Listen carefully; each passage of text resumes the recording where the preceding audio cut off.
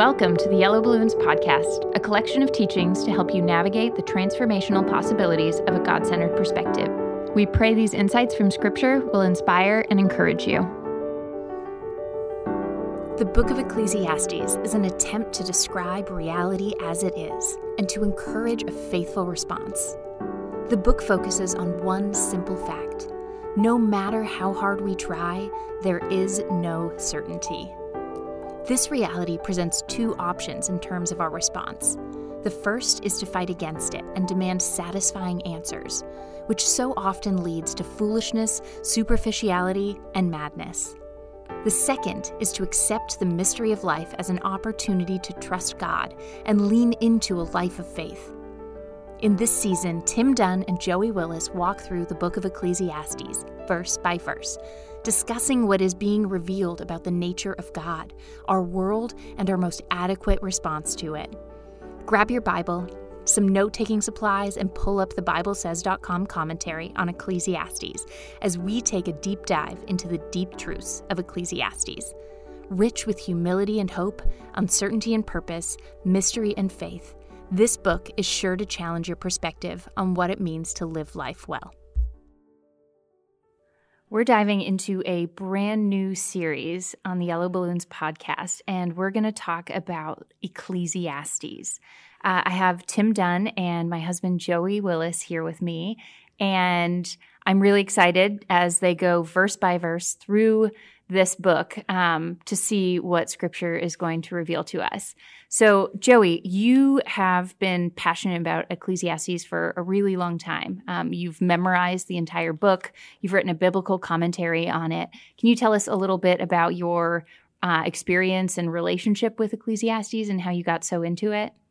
Yeah, well, I first became interested in Ecclesiastes because I found that it was really misunderstood. It gets this rap of being a bit of a bummer, as a lot of negativity, a downer of a book. And I didn't find that to be the case. As I read it and as I discovered it, there's so much wisdom, there's so much beauty. And I find in Ecclesiastes a great sense of hope and a great sense of freedom. And I came to love Ecclesiastes starting in high school. I was a young teenage Christian, and I was hearing a lot of messages from the church even that just didn't seem to match with my practical reality, what my real experience was like. And so I really first became affectionate about Ecclesiastes because it just didn't pull any punches and seemed to say the thing that sometimes as Christians we're afraid to say, either because of nicety or because it's too complicated and we don't want to get into it. And that truth that Ecclesiastes is saying is that life is hard and it's messy. And so as a teenager, it was very helpful and encouraging for me to just hear the Bible say, life is hard and messy, but to also dive in deeper as I've grown as an adult and as a Christian, to dive deeper into Ecclesiastes and see that life is hard is not the end of the message, it's just the beginning of the message. And for me, the wisdom literature in general, but particularly Ecclesiastes, does a great job of sort of setting the stage of this is the reality of God's world. Now, how do you live in it? So we do the servant leadership stuff together, and one of the things we like to say is current realities and acquired taste. Because the framework for life is to have a clear there and a clear here, a real here. And if you have a clear there and a clear here, it generates creative energy to act in a constructive manner. And often we don't have a clear there, and more often we don't have a clear here because we'd rather rationalize or imagine rather than face reality as it is. And I think Solomon invented current realities and acquired taste. Yes. Or at least, although he said nothing new's under the sun, so he at least elevated it. Because what he's doing is he's saying, let's just get real here. But he contrasts two ways of living. There's a binary proposition in Ecclesiastes. And one is we can do things through our own reason and our own experience, and which we all do to varying degrees. And we can try to control things we can't control, for example. And if we do, we're going to get very predictable outcome. And he calls it madness. and futility. And one of the things that, in going through this with Joey, because Joey wrote the commentary and I edited it, so I probably learned a whole lot more than Joey did. But, by the way, you can find the biblical commentary on thebiblesays.com. That's right. And what we're trying to do is just look at the Bible, not from the standpoint of how does it fit into anything, but just what does it say? And just take it at its face value. What does it say? And what Solomon does here, he pulls no punches. And he says, listen, I tried it. I tried living life through reason and experience. I had unlimited resources. Mm-hmm. I'm the smartest guy, that's the most wise person that's ever lived. I've got this supernatural gift of wisdom. And my thinking was, if anybody could do it, it's me. And I reasoned and I experienced all there was to experience. And what I found at the end of the day is it's meaningless vapor. And that word that's translated vanity in most translations is actually a Hebrew word that means vaporous. And I think it shows up 9 times in Ecclesiastes, if I remember right. One time it's translated short or brief because the vapor vanishes and passes away. So it's not a technical term. It's a word picture that the context determines what does it mean. And when it's translated vanity, really the picture it's giving you is ungraspable. So Solomon is telling us, I tried it on your behalf to see if it really could be done. If anybody could do it, I could do it. And what I found is you can't grab it. But then there's another way, and that's the way of faith. And if you do that, it works. And you almost get the sense that Solomon's kind of sad it turned out that way. Yeah, absolutely, which makes sense. I mean, think about this. Whether we explicitly say this or acknowledge this or not, a lot of us feel like we're just one thing away from kind of having it all figured out. If I just could get this job, or if I just felt better, or whatever it is, just around the next bend. And what we discover in life is this circumstantial living where we cross that bend and guess what? There's just another bend. And so it's frustrating to us as Christians because a lot of times we hear the idea that you're just this close, you just need this healing in this certain way and all will be well. Happy ever after. Happily ever after. No more suffering, no more, pain, no more confusion. We are in a hurry, especially in today's modern world, for completion. We want to reach the finish line, and we think the finish line, we always think it's just kind of within grasp. We're just missing one little thing. And the challenge is that once we get that little thing, we realize we're missing another little thing. And so this is how the idea of more becomes a black hole in our lives. Think about people who make a lot of money. There's this idea of like, if I could just make this much more, I'd be comfortable. I'd be okay. But then you get to that much and it's like, well, really, if we got a little bit more, we could afford a second home or whatever types of things it is. And you see this with fame too. If I was famous, people would like me. There would be this sense of validation. I'd be complete. But then you get it and look at where the state of a lot of our celebrities, where they're addicts and they're struggling with all sorts of depressions and things. It doesn't work. And that's what Solomon is saying. And I think one of the things the church has done poorly in modern American history is kind of feed into that narrative and say, you want to get to that finish line? Well, just accept Jesus or trust Jesus a little more, and you'll get to that finish line. It's kind of a spiritual version of the theory of more, I guess, is what you're saying. Right. And that's what Solomon is poking holes in. He's saying, look, it doesn't work. No, it doesn't work. It's all madness. It's all confusion. It's all, vaporous. That path is. But there's another path. But there's another path, exactly, which is why the thing that we tend to neglect when people look at Ecclesiastes, because we want completion in the sense that we want it, in the same way that a lot of the Jews, a lot of the disciples wanted Jesus to be an earthly king of a Messiah instead of the way that his kingdom was planned and initiated by Jesus. So yeah, Solomon is saying you can be completed in Christ, but it doesn't look like your circumstances and your emotions being perfected. It doesn't look like your struggle and your suffering ending. What it looks like is peace and trust and contentment above your circumstances, no matter what you're going through. With where you are, enjoying what God's given you to do because He's given you to do it. And that's kind of a summary of the book as a whole. And it actually, as I was going through this and wrestling with it, I realized, oh, my goodness, it's the Servant Leadership Training Manual. I just never saw it before. Because what we do in the Servant Leadership Training, which is on thecrossroad.net, if you'd like to pick it up, is basically figure out how to see current reality as it is and how to discern which road is the road of trusting and faith and which road is the road of more, the tyranny of more, and the road that doesn't work. It's not always real clear.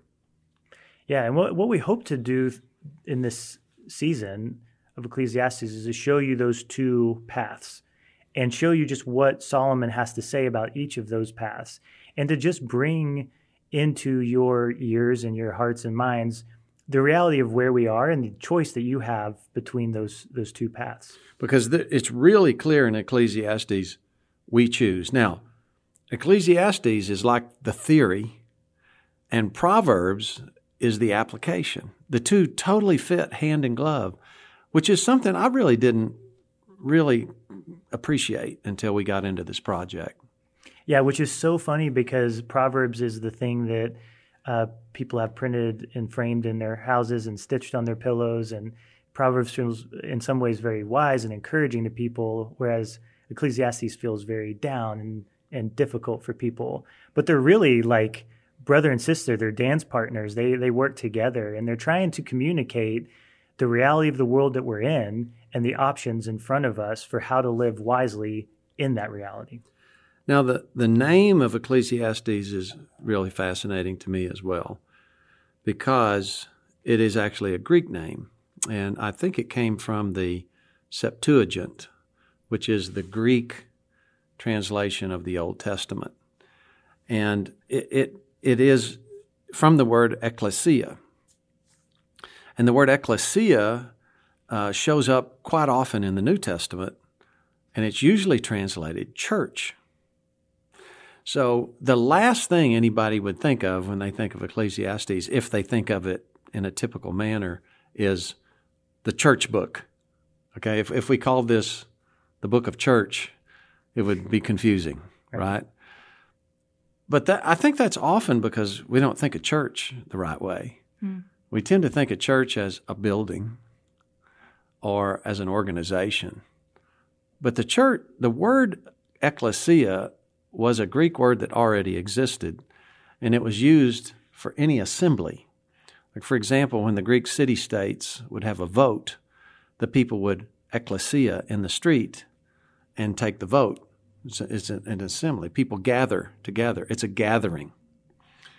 And the reason why the word ecclesia was used in this is because of this word that's translated preacher in Hebrew means assemble, and which is odd. Like, so we got the book of church put together by the assembler, and somehow we got Ecclesiastes and preacher. So talk to us about this word that's translated as preacher, and let's get a better context here. Yeah, so the Hebrew word is koheleth, and it means assembler.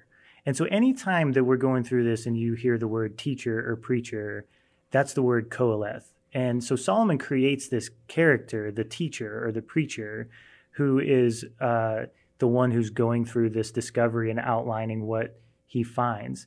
And so the koheleth is the assembler. And so he is, again, to talk about the connection to Proverbs, he is an assembler. A teacher necessarily has pupils, right? And so he's got people together to have this discussion about reality. And you'll see Solomon jump into this kind of first-person voice, third-person voice. And so there's these individual applications as well as a communal application.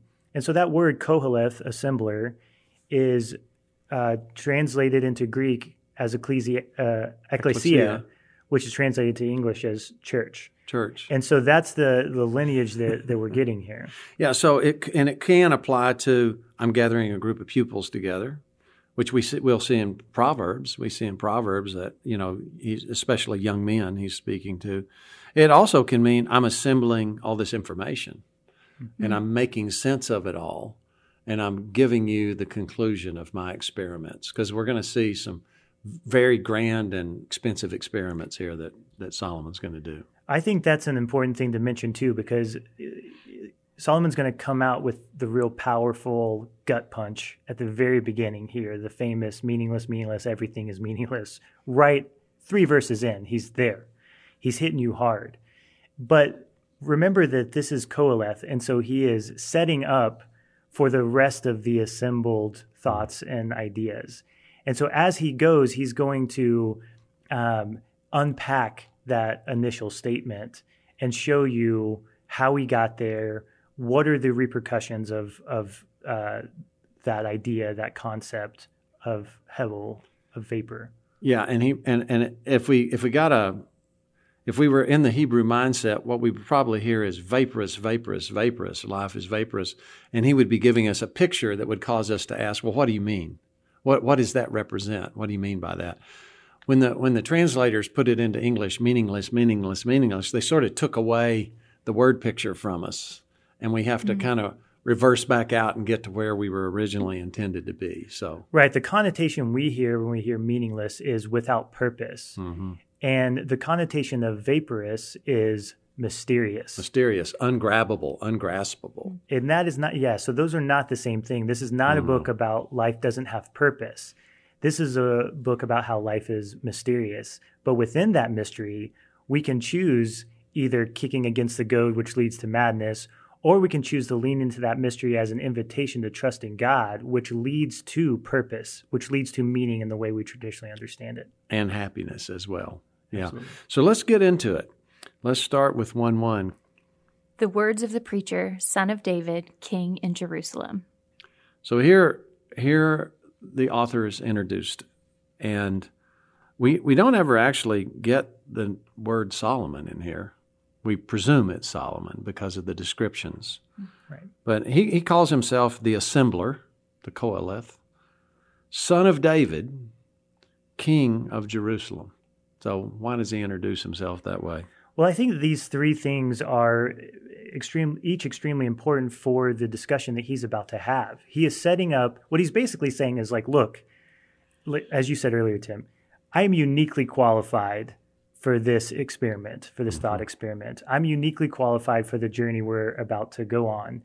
The words of the preacher, the words of the Qoheleth, the assembler, alludes to Solomon's wisdom. He's renowned as the wisest man that's ever lived. There's these great stories about Solomon gaining this supernatural gift of wisdom. So he's got that in his pocket.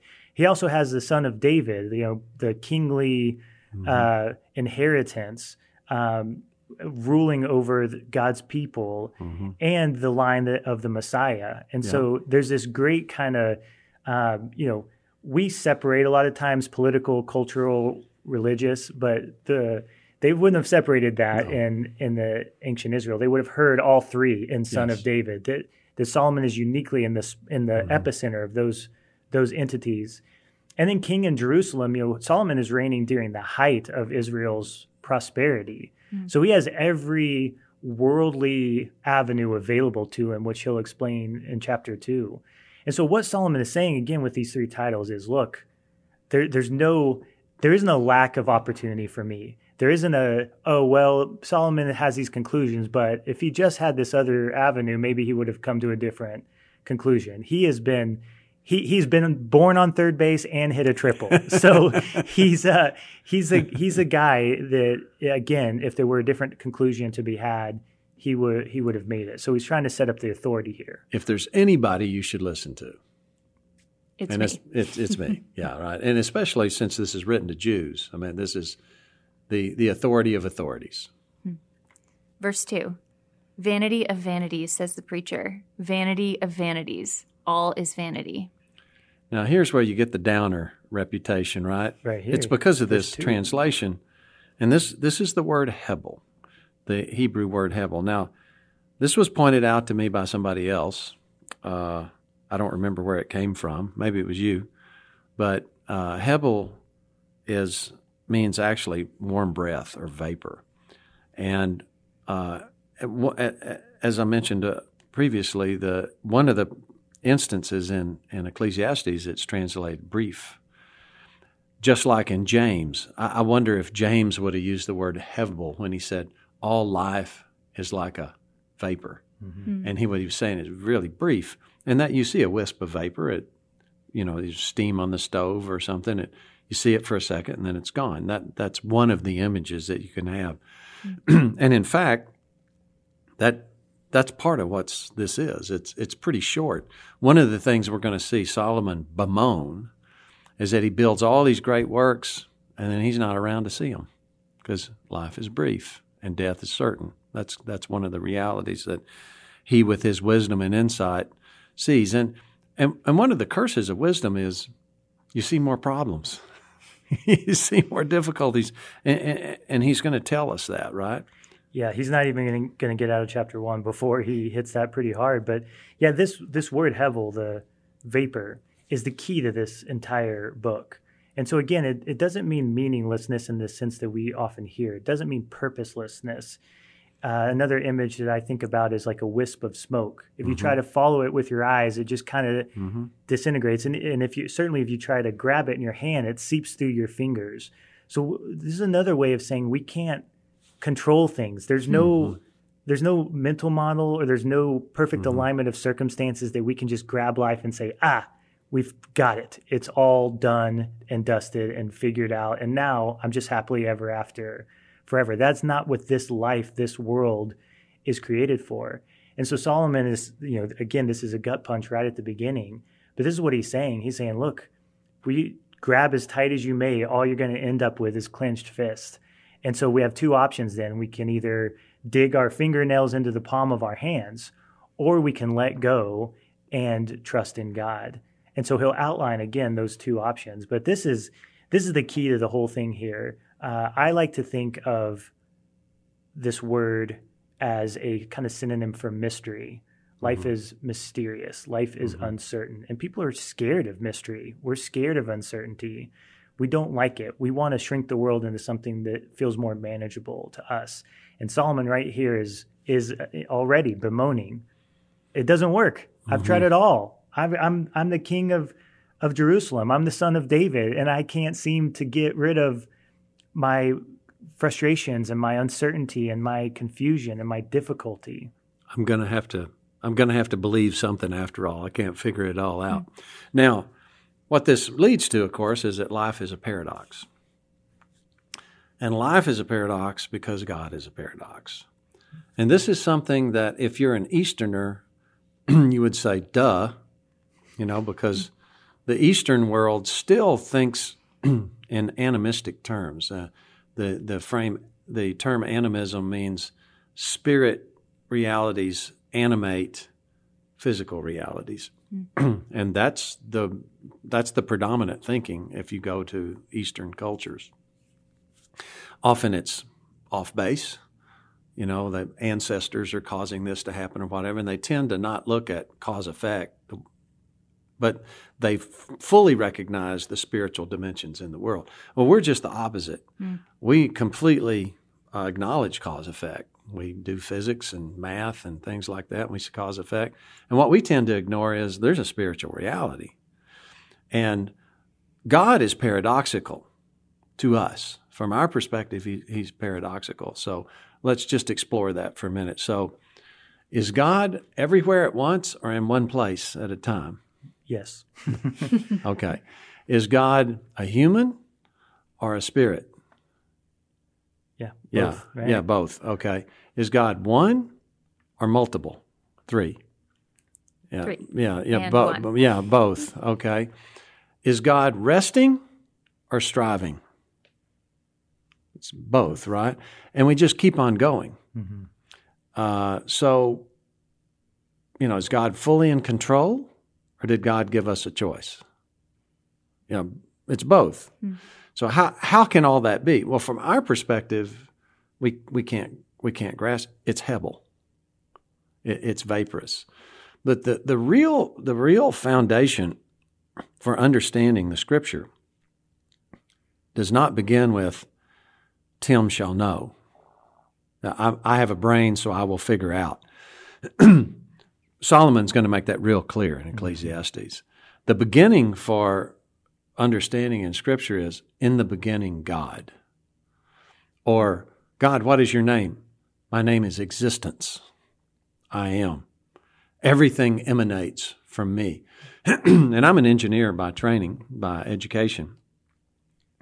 And as you dig into the physical world, you know what you find? It's a paradox. So everything comes out of the electromagnetic wave. Now, I just say those words and you go, what in the world are you talking about? Well, that's what they say. That's the best understanding we have, is everything comes out of the electromagnetic wave. And everything's made of electromagnetic particles. And ultimately, nothing touches. But I can touch this table. I feel it. And yet they'll say, well, what you're actually feeling is pushback from electromagnetic particles. And no one can explain how an atom doesn't blow apart, because it's so dense it should collapse on itself. And the electrons are spinning so fast it should blow apart. And the solar system, is the world. I mean, here we are in the world. It's spinning at, 14,000 miles an hour or something like that? Do you feel like you're moving? And we're going around the sun. We're spinning and we're going around the sun. I feel as still as it can be. When I go to Australia, I just feel real uncomfortable because I know I'm upside down, and it really makes me uncomfortable, right? But it doesn't feel any different, even though I'm looking at different stars. And when you start to really step back, you say, well, all of life is totally paradoxical. And so why wouldn't I expect God to be paradoxical? And here it is, right in our face. Life is Hebel. It's a mystery. And one of the, I like the translation of vanity better than the translation of meaningless. Because if you think about what you just described and the realities all around us that are pointing to just things that are happening that we can't understand, isn't it vanity to think that we can figure it all out? And isn't that the original sin, right? Eat of this fruit and you can be like God, knowing good and evil, right? You don't have to trust him to tell you good and evil. You don't have to go through him. And isn't that the sin that tempts us all along? What if I didn't need God? What if I could be God? And in Christian circles, at least I'll speak for my life. In my life, I spent a good chunk of my time in the church trying to use God to make me God rather than trying to learn how to actually trust in God. Mm-hmm. And that is vanity. That is arrogance. The idea that that I am meant to be perfect. But on the other hand, Solomon wrote us a book, and he's giving us understanding. So while we can't know as God knows, which is living through human reason and experience and figuring everything out, we can know. And we can know really in an amazing way, as long as we start with the right thing, which is faith. Now, if you took a lot of math courses like I did, it always starts with axioms.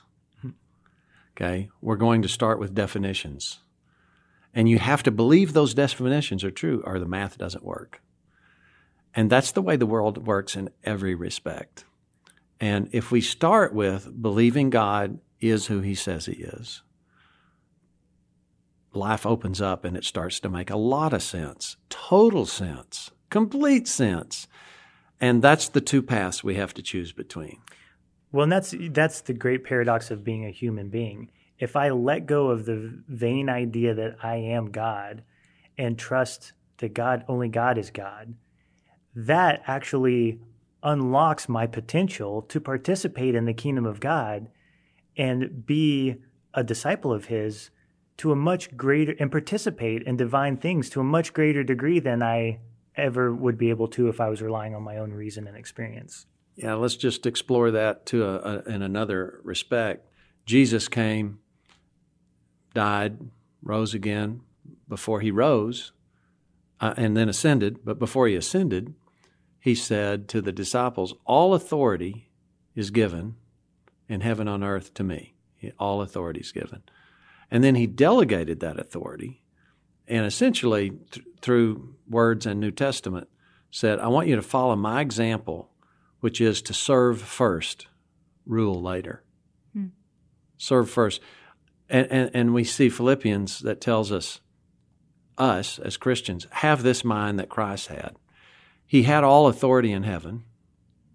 His Father asked him to set it aside and go take on the form of a man, a human, in order to learn obedience even to death on the cross. And because he was willing to do that and serve, his name as a human was lifted above every name. So now Jesus is not only King of heaven, he's King of earth as a human. He's both. Why? Because he served.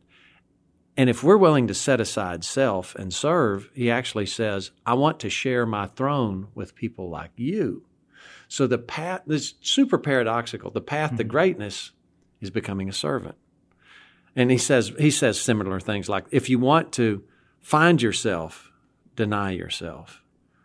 If you want to be great in God's kingdom, be the servant of all. Everything about the Christian life is paradoxical. And to go back to what Kylie was asking at the very beginning, what I love about Ecclesiastes is it takes this paradox head on. It says if you want to be great, you have to die to your idea of greatness and accept the true path of what God says is great. If you want to live a life of purpose and meaning, you've got to die to your fleshly, self-centered idea of what success looks like and allow yourself to be rebuilt in the image of success according to the kingdom of God. And so we've got to do this kind of dying so that we might find our life. And that's what I think Ecclesiastes is really trying to outline. And here's maybe the greatest paradox of all. God built us to seek our best interests. We can't not do it, which is why he said, love your neighbor like you love yourself. He didn't say learn to love yourself. He said, you already do that. Now learn to love your neighbor as yourself. But the greatest paradox to me is my ultimate self-interest is to set aside my inclination to self-seek and to invest in what God tells me to invest in. And the fruit of that on the other side is what I was truly longing for. Another way to say that is if I'll set aside my physical appetites, there's a much, much deeper spiritual appetite that actually is where satisfaction takes place. But there's this pain of not getting more now, not getting what I want now that I have to endure to get this much, much deeper thing. Yeah, well, last thought, and then we'll let Kylie read. She's itching to get to the verse 3. We're on verse 2 still, folks. But there's a great parable, right, where Jesus talks about guests at a banquet. And he says, don't go and fight over the best seat.